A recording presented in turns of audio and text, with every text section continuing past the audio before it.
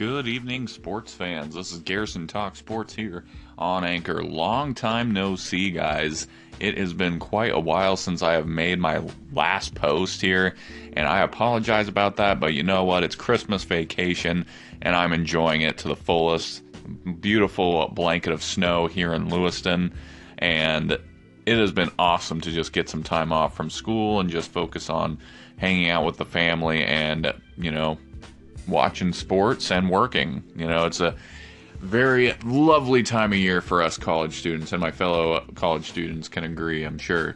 But without any further ado, the world of sports continues to rotate and spin. So let's get to it. Let's start with some college bowl game action. Earlier this month, Troy defeated North Texas 50-30 to take home the New Orleans Bowl trophy. Troy quarterback Brandon Silvers led the way for the Trojans with 305 yards passing, 4 touchdowns, but they also had a great day running the ball as Josh Anderson rushed for 113 yards and a pair of touchdowns. That was on 22 attempts. Troy under Neil Brown has gone about this somewhat quietly, but Troy is one of the best mid-major programs in the country right now. So he'll obviously be a highly sought-after coach. Maybe not this year, maybe next year. In any case, the Trojans defeated Appalachian State for the Sun Belt title after coming up one game short of the share of the title in 2016. Their 21 wins in the last 2 seasons are obviously the program's most ever in that span as an FBS program. The previous high was 17, achieved between 2008-9 season and the 2009-10 season. They made their biggest national splash ever this year when they beat LSU in a homecoming game at Death Valley, then roasted the Tigers on Twitter about it. So that program is definitely trending upward. Neil Brown is definitely going to be a hot commodity as far as the coaching carousel is concerned. Speaking of which, that coaching carousel has slowed down recently, so it's going to be interesting to see if his name comes into discussion. A game that happened today, number 25 Boise State finished off the Oregon Ducks 38-28 in the Las Vegas Bowl as they get 11 wins on the season. Oregon falls to 7-6. Oregon obviously was a little in disarray with the departure of head coach Willie Taggart and the news of Royce Freeman, their star running back, would be sitting out of the game. So the Ducks really struggle on both sides of the ball as a result. Through the first 3 quarters, really, they were able to cut it to 10, but unfortunately it was not enough as Boise State was able to hang on and get the W. The last bowl on tap for today features Middle Tennessee State 6-6 against the Arkansas State Red Wolves at 7-4. I look for the Red Wolves to come out on top in this one. Arkansas State has had a history of showing up in bowl games and or just in any big game in general, so that program has had success. On to college basketball. This is a day of top 25 losses featuring 15th ranked Seton Hall. They're now 9-2 on the season. They fell to Rutgers 10-3 by a score of 71-65. Now, for a team like Rutgers, it's important to pick up these good wins early on, considering they play in one of the toughest conferences in all of college basketball, that being the Big Ten. Their next top 25 test, 17th ranked Purdue. Seton Hall, hopefully they can bounce back going forward. Oklahoma State upset Florida State today, 71-70. 18th ranked Notre Dame took the loss at the hands of Indiana, 80-77. That's a pretty bad loss for Notre Dame, considering Indiana sits at 6-5 right now. This is the same Indiana team that lost to their in-state rival Indiana State by a score of 91-69, if I remember that correctly. In any case, Juwan Morgan led the way for the Hoosiers with 34 points and 11 rebounds. This is a big win for the Hoosiers, as they have the talent to make the push for the tourney, maybe as a bubble team, and wins like this is something the committee will definitely take a look at when it gets down to March.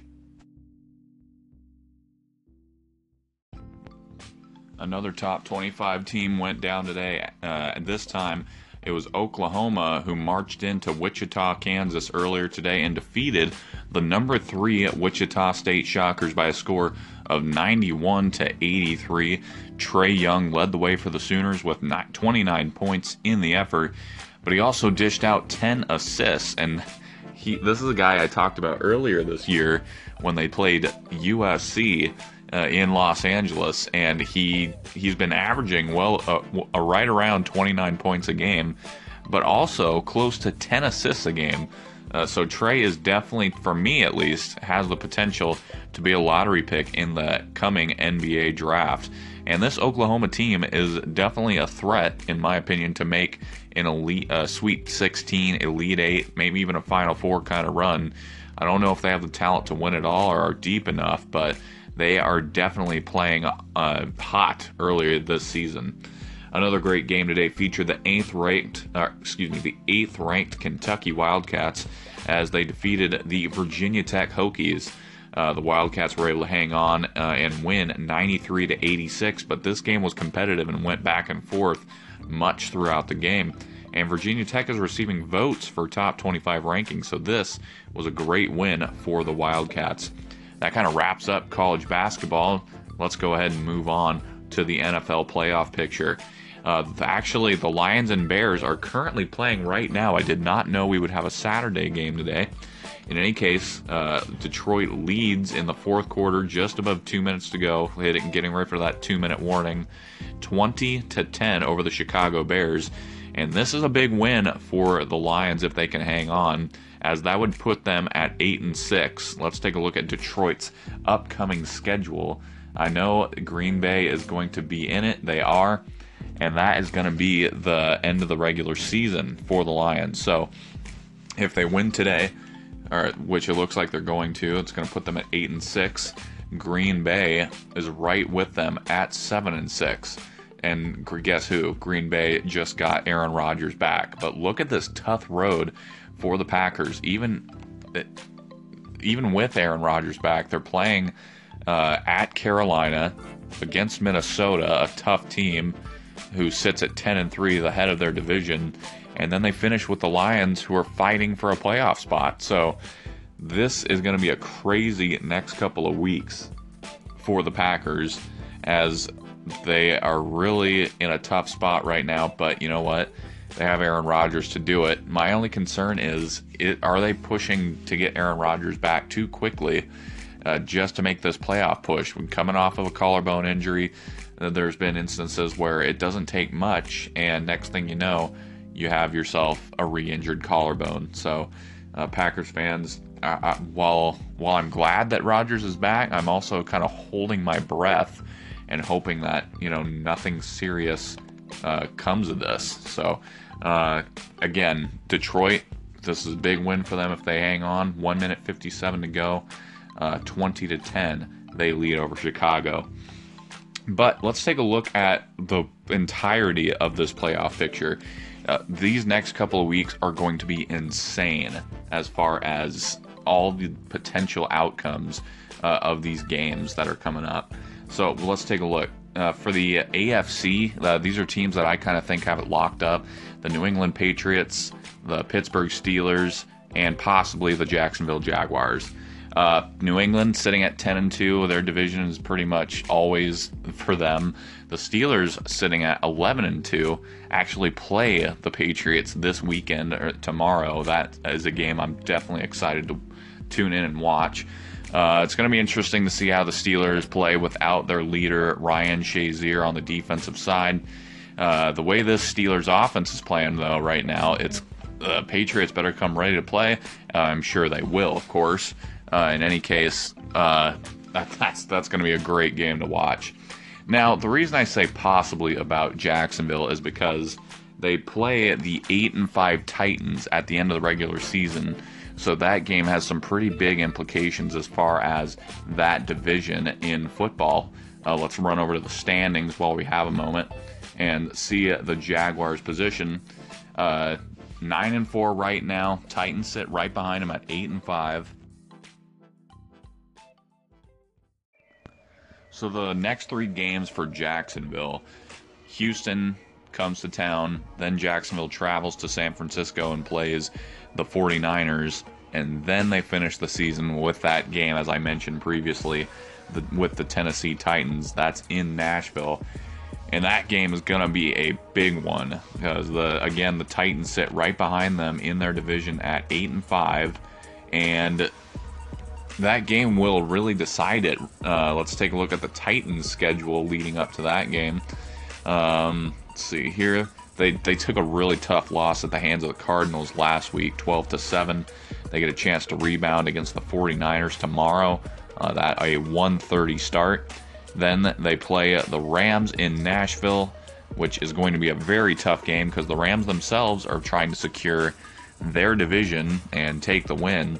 And then the Jaguars will come to town for the Titans to finish off that season. So as far as the AFC South is concerned, those two teams right there are going to be watching each other in the next couple of weeks. But moving on, as far as wildcard hopefuls in the AFC, we look at the Bills sitting at 7-6. The Dolphins sit at 6-7, and believe it or not, they still have a chance. Then we look at the Chiefs, Chargers, Raiders, and Ravens. All of those teams sit at 7-6, except the Raiders, who sit at 6-7. So let's take a look at some of these teams here. As I mentioned, sitting at in the AFC, the Chargers are the hottest out of all of them, that's for sure. You look at the way Phillip Rivers is leading this team and the way the defense has been playing the past couple of weeks. This is a team to look out for. It all started with that win against the Buffalo Bills when they destroyed Nathan Peterman's dreams of being an NFL quarterback. Picked him off 5 times and went on to win 54-24. They then beat the Cowboys 28-6. And then they beat the Browns, which, congrats, who cares. Then they beat a solid Redskins team 30-13 and really did not let Kirk Cousins do anything. So this team comes in here on a 4-game tear, hoping to make it 5. The Chiefs, on the other hand, have been struggling for quite some time now. Really, in the second half of the season, they've had very little success. And they're coming off a win over the Raiders, 26-15. That was a huge win, but I still just don't like their chances. The only positive I see for the Chiefs in this game is that's at Arrowhead Stadium. You know, that's a tough place to go in and win. But I've got to go with the Chargers. The way they're playing right now, if Phillip Rivers continues to have this kind of success, it doesn't matter what that Chiefs defense throws at him.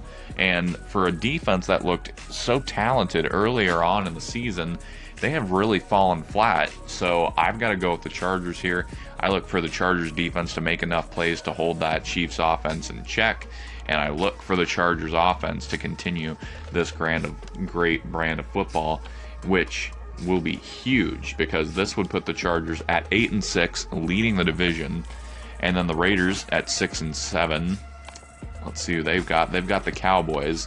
We'll touch on the Cowboys in a moment here, but the Raiders, what a disappointing season. I'm shocked. I really thought the Raiders were a threat for the Super Bowl. Then again, a lot of people picked the Giants as a threat for the Super Bowl. But in any case, when you look at the pieces on this team, great offensive line, Marshawn Lynch in the backfield, among other backs who are very serviceable. Derek Carr, who looked like an MVP candidate last season before he had that horrific leg injury, which ended the season for him. Michael Crabtree is really making a name for himself. Amari Cooper coming off a great season. You really thought the Raiders, and a pretty good defense, who also picked up Navarro Bowman from San Francisco, this team had the makings of what I thought to be a Super Bowl contender. It just hasn't been that way, and the offense has been, shaky all year, and the defense can't make enough plays to really keep them in games where they need that offensive scoring. So this game against the Cowboys is essentially their season. If they lose, there's no way they're going to catch the team in front of them. So we'll just have to wait and see how they do. So we just talked about the AFC playoff picture, and there's still a lot of intrigue in that wild card hopeful slot. Again, Buffalo Bills 7-6, Dolphins 6-7, Chiefs 7-6, Chargers 7-6, Raiders 6-7, Ravens 7-6 in the AFC North. So a lot of intrigue left in the next couple weeks for the AFC. But now let's move on to the NFC, and we already have a couple teams that have their slots locked up. And the Philadelphia Eagles coming in at 11-2, though hobbled a bit without Carson Wentz going forward. That's going to sting for sure. Although Nick Foles is a very serviceable backup, this is a guy who threw 28 touchdowns with only 2 interceptions in one of his earlier seasons in Philadelphia.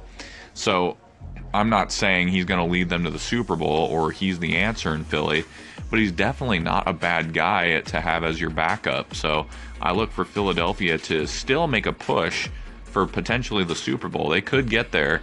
I just don't know if they have, he doesn't have that it factor that Carson Wentz has. So could they win it all? I don't think so. The other team in the NFC that really has it locked up is the Minnesota Vikings, led by Case Keenum of all people, as they sit at 10-3 in the top of their division. Granted, Aaron Rodgers has been out for a lot of the season, and thanks to Anthony Barr's, landing on Rodgers' shoulder, that game is going to be very interesting for Anthony Barr as the Vikings travel to Lambeau next week. As far as the wild card situation, we've got ourselves a lot of intrigue. Again, the Cowboys, I mentioned them. They'll be taking on the Raiders this weekend. They sit at 7-6. And they still have a shot at this wild card spot. If they move to 8-6, finish with maybe a 10-6 or 9-7 record, the Cowboys should be going to the playoffs. That being said, well, let's look at the Rams and Seahawks. They're playing this Sunday. The Rams, if they win, the Rams will essentially have locked up their division.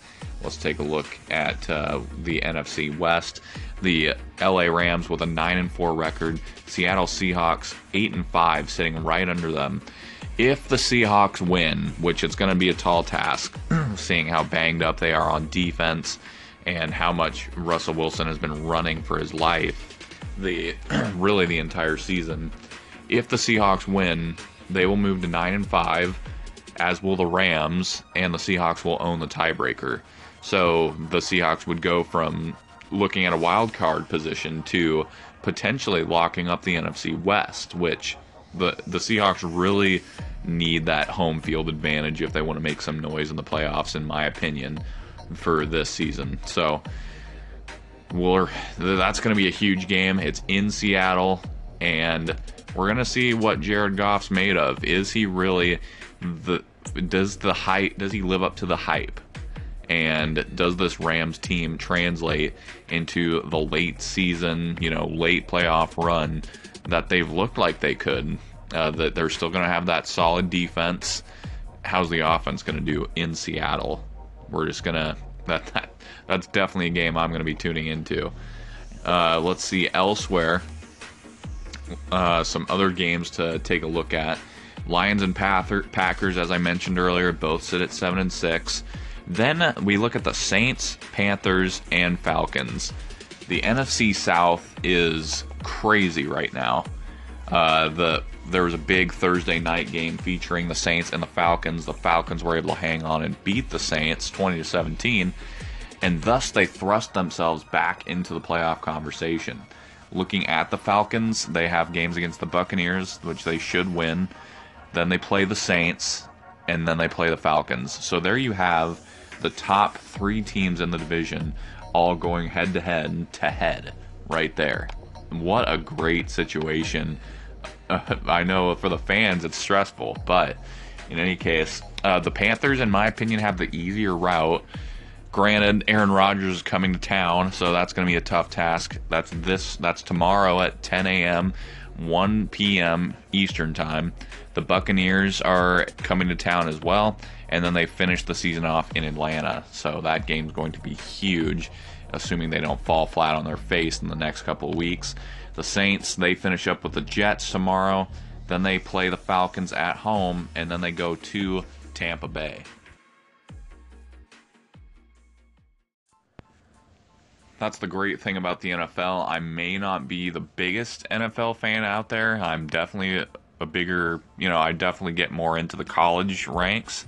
But this time of year is so interesting to watch, and this is when it really starts to heat up, and it just shows you how important each and every game in the NFL is.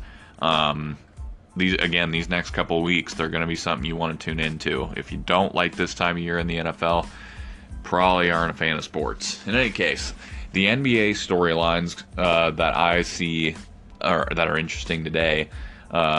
You've got the Thunder and the Knicks tonight. The thing that makes it interesting is Carmelo Anthony is making his return to the Knicks.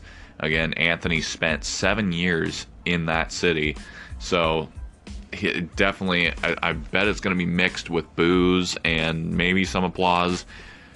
If the Knicks fans boo Carmelo Anthony, they really don't know basketball. He never had a great team around him. Obviously he's not I don't know if he's known for his leadership around the league, but he needed more pieces and more help around him, and he never got that. He had Amari Stoudemire earlier in the season, but I didn't think that was going to work from the start. They needed to be kept separate, and they both needed the ball in their hand, and they could never work together, so that was a match made in hell from the start. But again, it was literally Carmelo Anthony carrying the show for a lot of his time in New York, and he stayed. He stayed even though he probably didn't want to sign those big deals with the Knicks. And then Phil Jackson comes in, throws him under the bus, and he's got the organization in disarray. Kristaps Porzingis doesn't even want to be there. And finally, Melo got his wish and got out of New York. So now he's with the Oklahoma City Thunder, who have not had the season they would have hoped. They currently have won 6 out of the last 10 games, which, maybe they're trending in the right direction. Maybe they're showing signs of life, but for much of the season, they have been underperforming big time, and I just don't know if it's going to work. I normally wouldn't say Russell Westbrook is selfish, but there's just been instances this season where I've thought, what is he doing? He's got Paul George and he's got Melo right there to pass it off to. And my brother will probably disagree. He's a big Thunder fan, but there's just instances where I just don't know what's going through his head. He's not the brightest out there when it comes to basketball IQ, and I think he wants to win so badly that he just does it at the expense of his teammates in an effort, to try and get the win. Not saying he's a bad player or anything, just don't know if he's the answer for a championship team. In any case, the Thunder and Knicks both sit at that 8 seed in their respective conferences, and for this game definitely matters more for the Thunder. It's because the Knicks, the Eastern Conference, they could lose 40 games and still probably make it in, whereas the Thunder, definitely not the case. The Rockets will be taking on the Milwaukee Bucks. That game in Houston, and for the Rockets, they're boasting a 12-game win streak coming into this game, sitting at 23-4 on the season, first in the Western Conference. Chris Paul and James Harden are doing phenomenally together down in Houston, and the Bucks sit at that 4 seed in the East. They have themselves a pretty dangerous roster when you look at it, with Eric Bledsoe and Giannis Antetokounmpo. And Chris Middleton I'll even throw in there. But the interesting thing about the Rockets, James Harden and Chris Paul are actually more efficient when one of them's on the bench. So that's the only thing I worry about with this team is, when it's crunch time, you're in March, playoffs are looming, and they're in games where they need both of them on the court. How are the Rockets going to function? Are they going to flourish with a true point guard like Chris Paul and a scorer like James Harden, or are they going to have issues chemistry-wise and offensively with the two of them on the court? That's really the only concern I have with this Houston team. The backcourt has just really been bolstered by Chris Paul, however, and since he has played on this Houston team, they have not lost a game. He obviously missed some time, but they are undefeated when Chris Paul is on the court.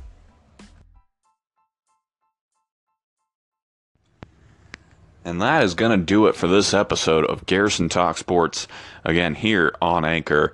And guys, if you have any comments, questions, criticisms, feel free to leave a comment on any of these episodes, or feel free to give a call into the station.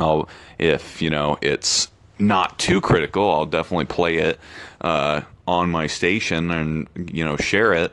And if you'd like, please give us a like and follow on Facebook for our Facebook page. It's called You Pick It, spelled exactly like it sounds. You Pick It.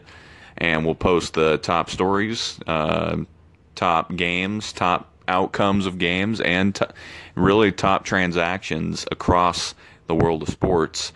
And we'd really appreciate your follow, your comments on there. Debate is welcome. Again, this has been Garrison Talk Sports here on Anchor. I will see you guys later.